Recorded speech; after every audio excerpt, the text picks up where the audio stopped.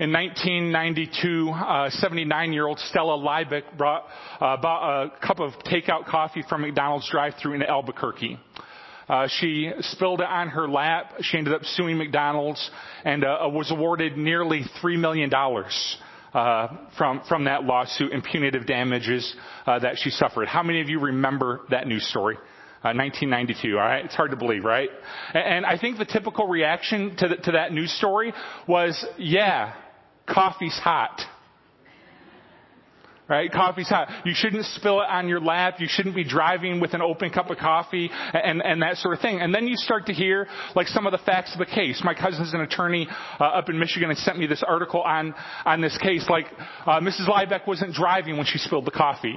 She was actually seated with her nephew who had bought the coffee, and she was adding the cream and sugar, and it spilled on her lap. The coffee wasn't just hot. At that time, McDonald's policy was that they would serve their coffee just below the boiling point. So it was nearly boiling when it was handed to her. She was wearing sweatpants at the time. The coffee soaked into her sweatpants. She ended up having third-degree burns and required skin grafts, after which she nearly died. That thing. Liebeck's case was far from an isolated event. McDonald's had received more than 700 complaints about the heat of their coffee. They had paid out a number of settlements in a couple other cases. And Mrs. Liebeck finally, she offered to settle her lawsuit for $20,000 to cover her attorney costs and to cover her medical expenses.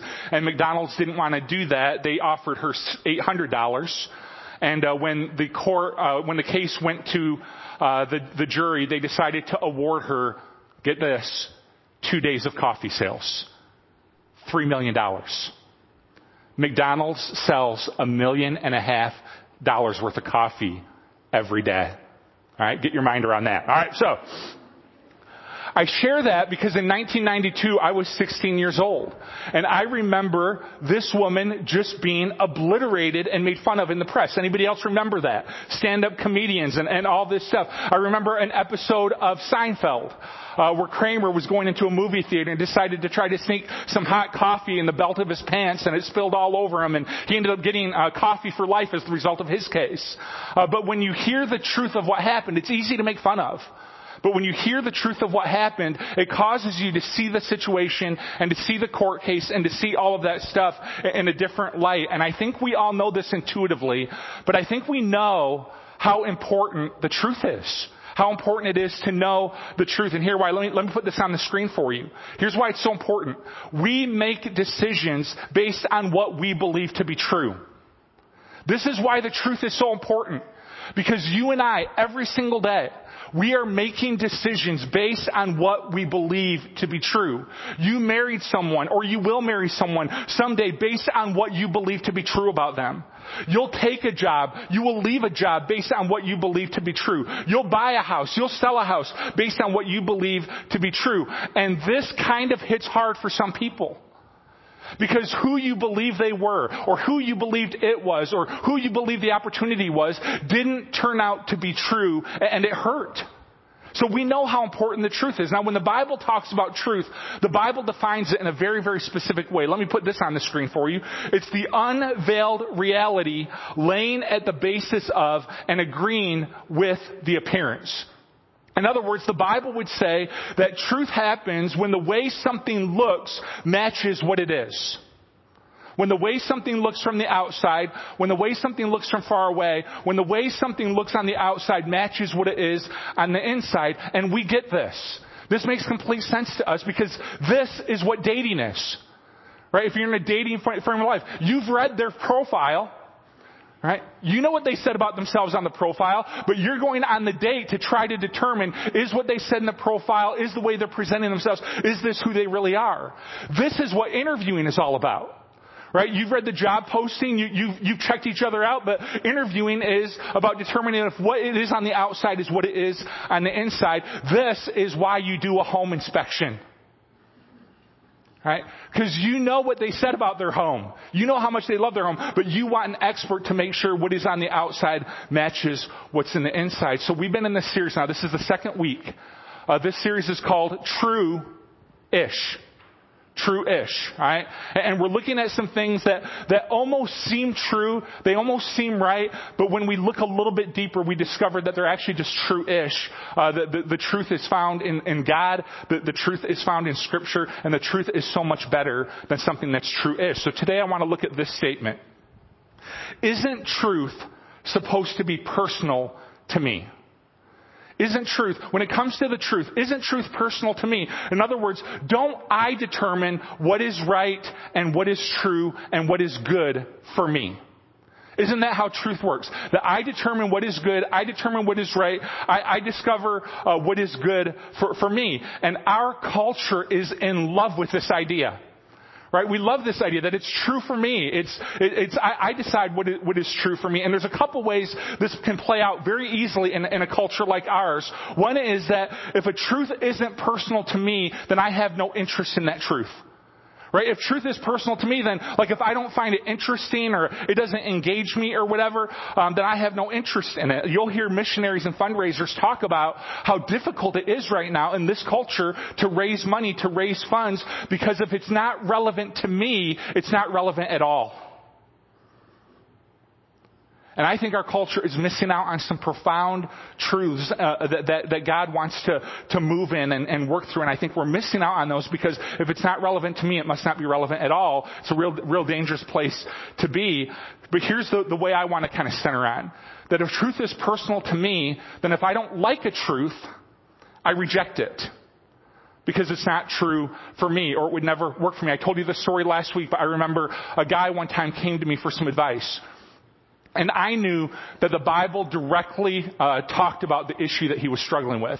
So I said, let's open up God's Word. This was a Christian guy. Let's open up God's Word and talk. So I opened up the Bible. I read him a couple verses, and he said, that will never work. I don't know what to say. I didn't know that was an option, all right? You know, so that would never work for me. That's not true for me. I'm not going to apply that. And this is what happens when you buy into this to a certain level is I become the source of truth. I become the source of truth. So let me put my cards on the table before we get to God's Word. Here's what I believe. I believe truth is truth. I believe truth is truth. And it doesn't matter if you like it. It doesn't matter if you apply it. The truth is the truth. Now, for truth to have the greatest impact in your life, it must be applied. So in that way, the statement the statement that we're talking about today is kind of true-ish because truth is personal. It must be applied to my personal life, but truth isn't all play. It ultimately doesn't matter if you apply it. It doesn't matter if you like it. The truth is the truth. Let me give you an example. The speed limit is the speed limit. Oh, I'm preaching now. All right. The speed limit's the speed limit. You might not like it. You might not want to apply that to your personal life. But if you do that, if you live with disregard to the speed limit, you're going to get a ticket. Taxes are a real thing. Right? Taxes are a real thing. You owe a certain amount of tax each year, and you might not like that. You might not want to apply that to your life. You might say, I'm not filing this year. You're going to get a certified letter from the IRS. And they're not going to be happy with you. You might not like your start time at work. You might want to roll in at the crack of noon. And you say, that's truth for me. Coming in at noon is truth for me. You might want to roll in at the crack of noon. But you know and I know that you are going to get called into HR. And they're going to say, be here at 8. And you're going to say, I like to be here at noon. That's what's true for me. And they're going to say, well, what's also true for you is that you don't work here anymore. Right? Here's my point. I think, and I think you probably agree with me, I think there's probably a better source of truth than you and I. I think there's a better place to find truth. I think there's a better place to obey the truth. I think there's a better place to discover. Open your Bibles to the book of John. John chapter 1. The Bible talks a lot about this idea of truth. But one author of the Bible stands far and away. He talks about it the most, and it's John. As a matter of fact, the book of John is part of the Gospels, Matthew, Mark, Luke, and John. John talks about the idea of truth more than Matthew, Mark, and Luke combined. right? Matthew, Mark, and Luke combined. John talks about the truth that much. And I think my kind of reading of John is that John had such a unique relationship with Jesus. They had a really, really close friendship. John will describe himself later in his book as the disciple that Jesus loved. He was also very humble. In addition to loving the truth, he also was a real humble guy. He had this unique friendship with Jesus. They were very, very close. And I think when you read John, I think he wanted people to know Jesus at a deeper level than just what Jesus did. I think he wanted people to know who Jesus was and is. And so he talks a lot about the truth and where the truth is found and the truth of Jesus. And here's what John is going to try to teach us this morning is this. I'll put it up on the screen for you. The truth is found in Jesus. That's John's point, beginning of his book from chapter 1 right on through to the end, that the truth is found in Jesus. So I want to show you, today's sermon's super simple. I want to show you 3, 4, 5 passages. We'll see when my clock runs out here, right? Where John talks about the truth, all right? So let's start in John 1, starting in verses 17 and 18. Starting in verse 14, excuse me. The Word became flesh and made his dwelling among us. We have seen his glory, the glory of the one and only Son who came from the Father, full of grace and truth. Now skip down to verse 17. For the law was given through Moses. Grace and truth came through Jesus Christ. No one has ever seen God but the one and only Son, who is himself God and is in closest relationship with the Father and has made him known. So in the Old Testament, Israel believed that God and the truth of who he is and the truth of what he cares about is best revealed in his law. It is best revealed specifically in the Ten Commandments. And we know that when you start reading the Ten Commandments, you discover a lot about God. The very opening verse of the Ten Commandments is, I am the Lord your God who brought you out of Egypt, out of the land of slavery. So from the very first verse of the Ten Commandments, we learn that God is a God of grace, God is a God of rescue, God is a God who cares about his people and brings them out of slavery. And then the verses go on from there to describe this God who cares about life and who cares about faithfulness and cares about worship and he cares about rest. You serve a God who commands you to take a nap. I think it's cool, all right? That he's a God who cares about rest. He's a God who cares about honesty. And we could go on and on about what we learn from God in the Ten Commandments. And we sometimes forget. Because our culture has adapted and adopted these Ten Commandments. We forget how countercultural they were when they were first given. That when they were first given, murder was the norm. Dishonesty was the norm. All that stuff was the norm. And God comes in and says to his people, you are my community. You believe the truth is found in me. You are walking with me. You are going to look different. So every other nation might allow for murder, not my nation. Every other nation might allow for dishonesty, not my nation. Every other nation might allow for these things, but my nation is going to be different because you believe the truth is found in me. So what John says here is very profound. John says that Jesus is the living demonstration of God's truth.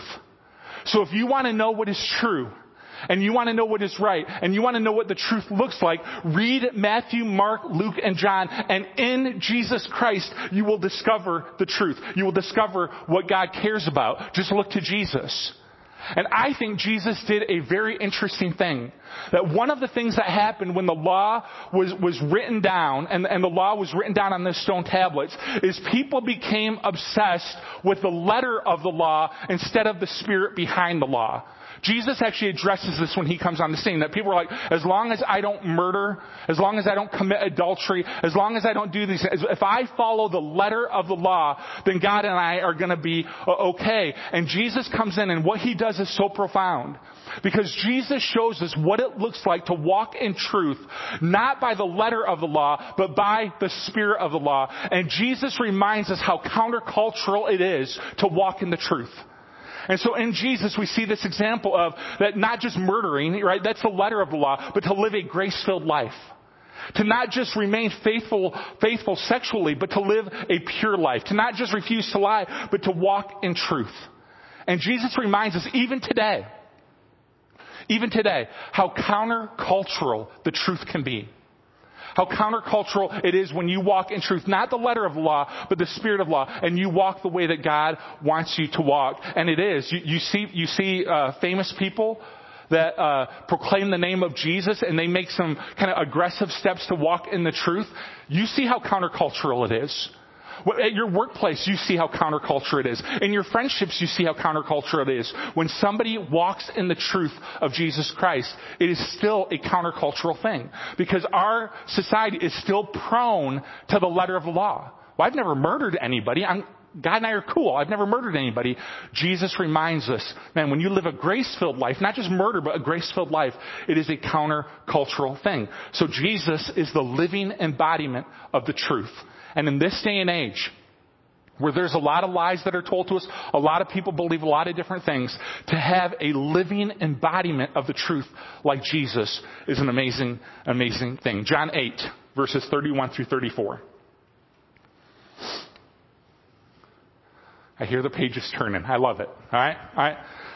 To the Jews who had believed in him, Jesus said, if you hold to my teaching, you are really my disciples. Then you will know the truth, and the truth will set you free. They answered, we are Abraham's descendants. We've never been slaves to anyone. How can you say we have been set free? And Jesus replied, very truly I tell you, everyone who sins is a slave to sin. So Jesus is making an argument here about why this issue of truth is so important. And here's why it is. Because if you believe in the wrong thing, if you follow the wrong thing, if you buy into the wrong thing, that is the very thing that can ultimately enslave you. Right? And this is why Jesus says this issue is so important, because this issue of spiritual slavery is at play here. That when you believe in the wrong thing and you follow the wrong thing, that thing can enslave you. So let me give you a few kind of statements of what I'm talking about here. Here's one that a lot of people believe, that you could see how this could enslave you. Food will give you comfort when you are sad. Food will give you comfort when you are sad. Right? Now I'm not just preaching, I'm meddling a little bit, but that's okay, alright? That if you buy into that truth, if you believe that as true, it will not be long before food will be your master. Money will be your source of peace when you get older. Money will be your source of peace when you get older. If you believe that as true, it will not be long before money is your master. Pleasure can be your joy, especially when you're young. Pleasure can be your joy, especially when you're young. If you buy into that as a truth, it will not be long before the idea of pleasure enslaves you. So Jesus says this. He says, my words are true. And then he goes on to say this. My words bring freedom. My words bring freedom. Jesus says, I am not going to lead you to slavery. I am not going to lead you to bondage. I am going to lead you to freedom. And he even tells us how his words bring freedom. He says it from the very first verse. He says, here's how my words will bring freedom. If you will hold to my teaching. If you will hold to my teaching, not just hear my words, but if you will hold to my teaching, Jesus says, my words will bring you life. Because Jesus is the truth, and Jesus' words are the truth, and he leads us to freedom. I think about the story in the Old Testament where God's people were in slavery. And God kind of raised up Moses to go to Pharaoh and tell him, let my people go, and that sort of whole thing. And they were ultimately released, and they started walking for this place called the Promised Land. It was new life. It was freedom. It was this joy that they were walking to. And Moses wasn't a perfect leader. The nation wasn't a perfect people. So they ended up wandering for a while. Going in circles is the literal way. When you look at the map, they were literally walking in circles, right? Big Ben Parliament sort of thing, all right? And what we learn is that Jesus is the new and perfect Moses. He is the new and perfect Moses, and he leads us to the promised land. The best thing that you and I could adapt in terms of this sermon is that Jesus' words are intended to give you life. Jesus' words will give you life. And I say that because I think that there's this kind of prevalent feeling in our culture right now that the Jesus way is the way of restriction. That the Jesus way is the way of slavery and restriction and all of that. And Jesus says the opposite. He says, no. If you'll hold to my teaching, if you'll follow my teaching, I am going to bring you to the promised land. I am going to bring you new life, and I am going to bring you freedom. And if you have kids, or you have grandkids, or you want kids or grandkids someday, you understand this well. Because you've had an experience where your kids are at the pool, and they're doing something, and they start to kind of misbehave or whatever, and you try to step in and say, oh, stop doing that, Johnny or Billy or whatever. Stop doing that. And they won't listen, and they won't obey. And so finally you come to a point where you have to restrict their freedom. You put them into this slavery thing called timeout. It's awful. It's terrible, right? And you set them off to the side, and all the kids are playing in the pool, and they're just kind of watching. And usually after about a couple minutes of that, with my son anyway, you'll hear this kind of quiet, I'm sorry. Can I get back in the pool? And, we are very graceful people, so we move on pretty quickly. But, you want to say to your kids and you want to say to your grandkids, man, just do what I say. For the love of all that is good and right, just do what I say. And you'll have joy and freedom and life. If you don't do what I say, you will have this slavery called time out, right? So just do what I say. And I think Jesus would say the same thing. Man, just hold to my teaching. Just hold to my teaching. Just do what I say. I am leading you. I promise you, I am leading you out of slavery, and I'm leading you into life. John 14:7. John 14:7. Probably the most famous thing John quotes Jesus is saying about the idea of truth. Here's what it is. I am the way, the truth, and the life. No one comes to the Father except through me. If you really know me, you will know my Father as well. From now on, you do know him because you have seen me. So I think that throughout our lives, I think this will resonate with every person. Throughout our lives, we ask a variety of questions about the truth. Right? And at different stages of life, you ask different questions. But let me give you a few examples. Is it true that we should get married? Is it true that we should have children? Is it true that we should take that job or leave that job or any number of things? And we battle truth in these realms all the time. But the number one question that comes to every single person at some point in their life is the battle over this. Am I okay with God? Am I right with God? Are God and I okay? Because whether or not you're a Christian, you know just as well as I do that, I'll use the language if. I believe there is, but I'll use the language if. If there's a God in heaven and he is holy and perfect and righteous, and I believe with all of my heart that he is, if that's true, then my sin surely must be a problem.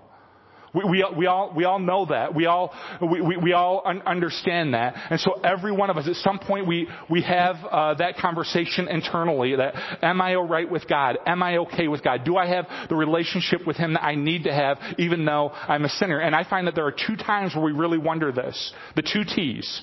Times of transition, like when you're getting married, when you're having children. You for sure ask this when you're having children. Right? I need God. Are he and I okay? Right? I've told you before, my parents became Christians the year I was born. The year I was born, somebody was going door to door around our neighborhood, and they knocked on the door, and they opened the door, and it was that thing that we used to do where, do you know whether or not you'd go to heaven if you died tonight? It's like, I'm closing the door. Right? But they asked my parents some spiritual question like that, and they looked at the person, and they looked at me, and something prompted them to say, we need Jesus. And we need him today. So my parents became Christians the year I was born. So times of transition, getting married, having kids, changing cities. We tend to think about God there. And then even beyond that is times of tragedy. I get this question all the time at the end of life. When somebody's at the end of life and they're kind of struggling right then, it's like, man, are God and I okay? Are God, I'm about to go and meet him. I want to know that we are okay. And Jesus tells us what is true. Here's what he says. I am the way. I am the truth. And I am the life. You can come to the Father through me. And so when we follow Jesus, when we believe that verse, Say, I want to have the relationship with God I was created to have. When that kind of resonates in our heart, and we say, the only way I can have the relationship with God I was created to have, Jesus is the way. He does this amazing thing. He forgives our sin. He forgives all your sin. I don't care what you've done. I don't care where you've been. He forgives all of your sin. He makes you right with the Heavenly Father. He secures your future. This is one of the wonderful images of baptism, is that we go and all that stuff is spiritually washed off us, and we raise to this new life where we're now following Jesus. Martin Luther called this the great exchange. That I give Jesus all of my sin on the cross. I just heap all of my sin on Jesus at the cross, and He gives me all of His righteousness. And if you can think of a better deal than that, I'd like to hear it after church. I give Jesus all of my sin, and He gives me, think about that for a minute, He gives me all of His righteousness. So when I stand before God someday, I am not standing before God as Steve Higgs. I am standing before God with the righteousness of Jesus Christ. And that is an amazing, amazing thing. So you and I don't have to wonder if we're okay with God. Through Jesus Christ, we can know for sure. We can know for sure if we're following Him, if we've put our faith in Him, Jesus does that great exchange for us. He says, I'll forgive your sin. Follow me. I'll forgive your sin. I'll make you right with the Heavenly Father. And I want to close. I got two more passages I want to share. The next one's in John 16, and then I want to close with a story. John 16, 12 through 13. Jesus says this, and this is amazing to me too.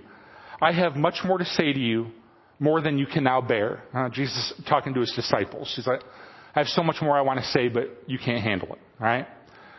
But when He, the Spirit of truth, comes, He will guide you in all truth. So Jesus is the truth. And Jesus is so passionate about the truth. And Jesus knows how important the truth is, that He promised us when He returned to heaven that He would leave us the Spirit of truth. That He would leave us the Holy Spirit, who will guide us into truth. He will point us to Jesus. He will transform us into the likeness of Jesus. He will give us the strength that we need to live day to day. He will give us the strength to live the life we were created to live. He will guide us into the truth. And so on this journey with the truth, I need you to know, as a Christian, you are not alone in this thing. God, Jesus Christ, has given you His Holy Spirit of truth to guide you in the truth and help you find the truth. So John makes this thing really clear. Here's his point. Jesus is the truth. Jesus spoke the truth. Jesus leads us to the truth. Jesus is the truth. The truth is found in one man, Jesus. So I want to close with a story from Scripture. Jesus, when He was going through His trials, at one point He got moved from His Jewish trial to a Roman trial. In the middle of the night, it was illegal what they did, but He got kicked over to Rome for one of His trials. And this really, really interesting thing happens. I want to put it up on the screen for you. I just want to read it to you because I think it's so powerful. But it says, Then they brought Jesus from Caiaphas to the Roman governor's residence. It was very early in the morning. They did not go into the governor's residence so that they would not be ceremonially defiled, but could eat the Passover meal. So Pilate came outside to them and said, What accusation are you making against this man? He wanted to know the charges against Jesus. And they replied, If this man were not a criminal, we would not have handed him over to you. And Pilate told them, Take him yourselves and pass judgment on him according to your own law. He says to the Jewish leaders, you guys just need to handle this. Rome didn't want to get involved in the beginning here. He said, just handle it according to your Jewish law. And the Jewish religious leaders replied, We cannot legally put anyone to death. So you start to see what's happening here. They wanted to kill Jesus. They said, we can't legally put him to death. This happened to fulfill the word Jesus spoke, indicating what kind of death he was going to die. So Pilate went back into the governor's residence, summoned Jesus, and asked him, Are you the king of the Jews? This was the charge against Jesus. It's like, I just want to know the truth of who you are. Are you the king of the Jews? And Jesus replied, Are you saying this on your own initiative, or have others said it to you about me? You come up with this on your own, Pilate? What's going on? And Pilate answered, I am not a Jew, am I? Your own people, your chief priests, handed you over to me. What have you done? Jesus, tell me what's going on here.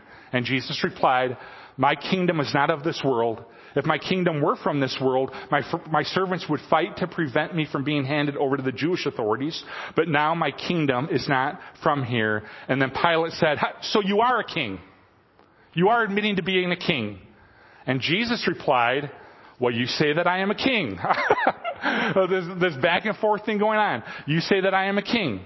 I have been born and I have come into this world for this reason. To testify to the truth. Everyone who belongs to the truth listens to my voice. And Pilate asked, what is the truth? And I think the question Pilate asks here is a question that every single person in this room has asked at some point in their life. What is truth? Where do I find it? How do I follow it? What is true? Is truth personal to me? Is it like if it's true for me, then it's true. If it's not true for me, then it's not true. Is truth personal to me? And I would say this, truth is personal. It's true, that statement's true-ish in this way. Truth is personal, but it's not personal to you. It is personal to Jesus. And I believe with all of my heart that truth is found in a personal relationship with Him. It's found following Him. It's found when we make Him our Lord. He is the truth. He is what is true. That the Bible makes this so clear that Jesus didn't just speak truth. Jesus didn't just teach truth. The Bible would teach that Jesus somehow actually is the truth. That the truth is found, it's personal. It's found in a personal relationship with Him. That Jesus, in every way that a person can, Jesus embodied the truth. He is what is true. He spoke what is true. He rescues us from our sin. That is the truth of who He is. He is the truth. Every part of Him is the truth. So truth is personal. It's found in a personal relationship with Him. And John said it best when he was quoting Jesus, that you will know the truth. When he's quoting Jesus here, you will know the truth, and the truth will set you free. You want to know what is true? You want to find freedom? You want to find life? You want to find forgiveness? It is found in Jesus. Let's pray. Heavenly Father, we thank You for today. We thank You for Your truth. We thank You for Jesus, who is the truth in every way. That I don't even fully understand this. That somehow Jesus didn't just speak the truth. He is the truth. Every part of Him is the truth. So we want to come to Him. We want to receive His Spirit that guides us in all truth. Lord, we want to follow after You. We want to be obedient to Your words. We want to hold to Your teaching. We want to have a relationship with You. We want to have Your Spirit of truth. We want to walk in truth every step of the way, because this is just crucially and critically important. There's so many lies in our world. We want to know the truth, and we want to be set free. We thank You for Jesus. It's in His name we pray. Amen. Will you stand? Will you stand? We're going to sing a song of invitation. I'd love to talk to you about Jesus being the source of all truth and truth incarnate. As John would say it in John 1. So we'd love to talk to you about that. We also want to pray with you. If you have any prayer requests or prayer need, we'd love to pray with you. A couple prayer counselors will be up here with me as we sing this song together.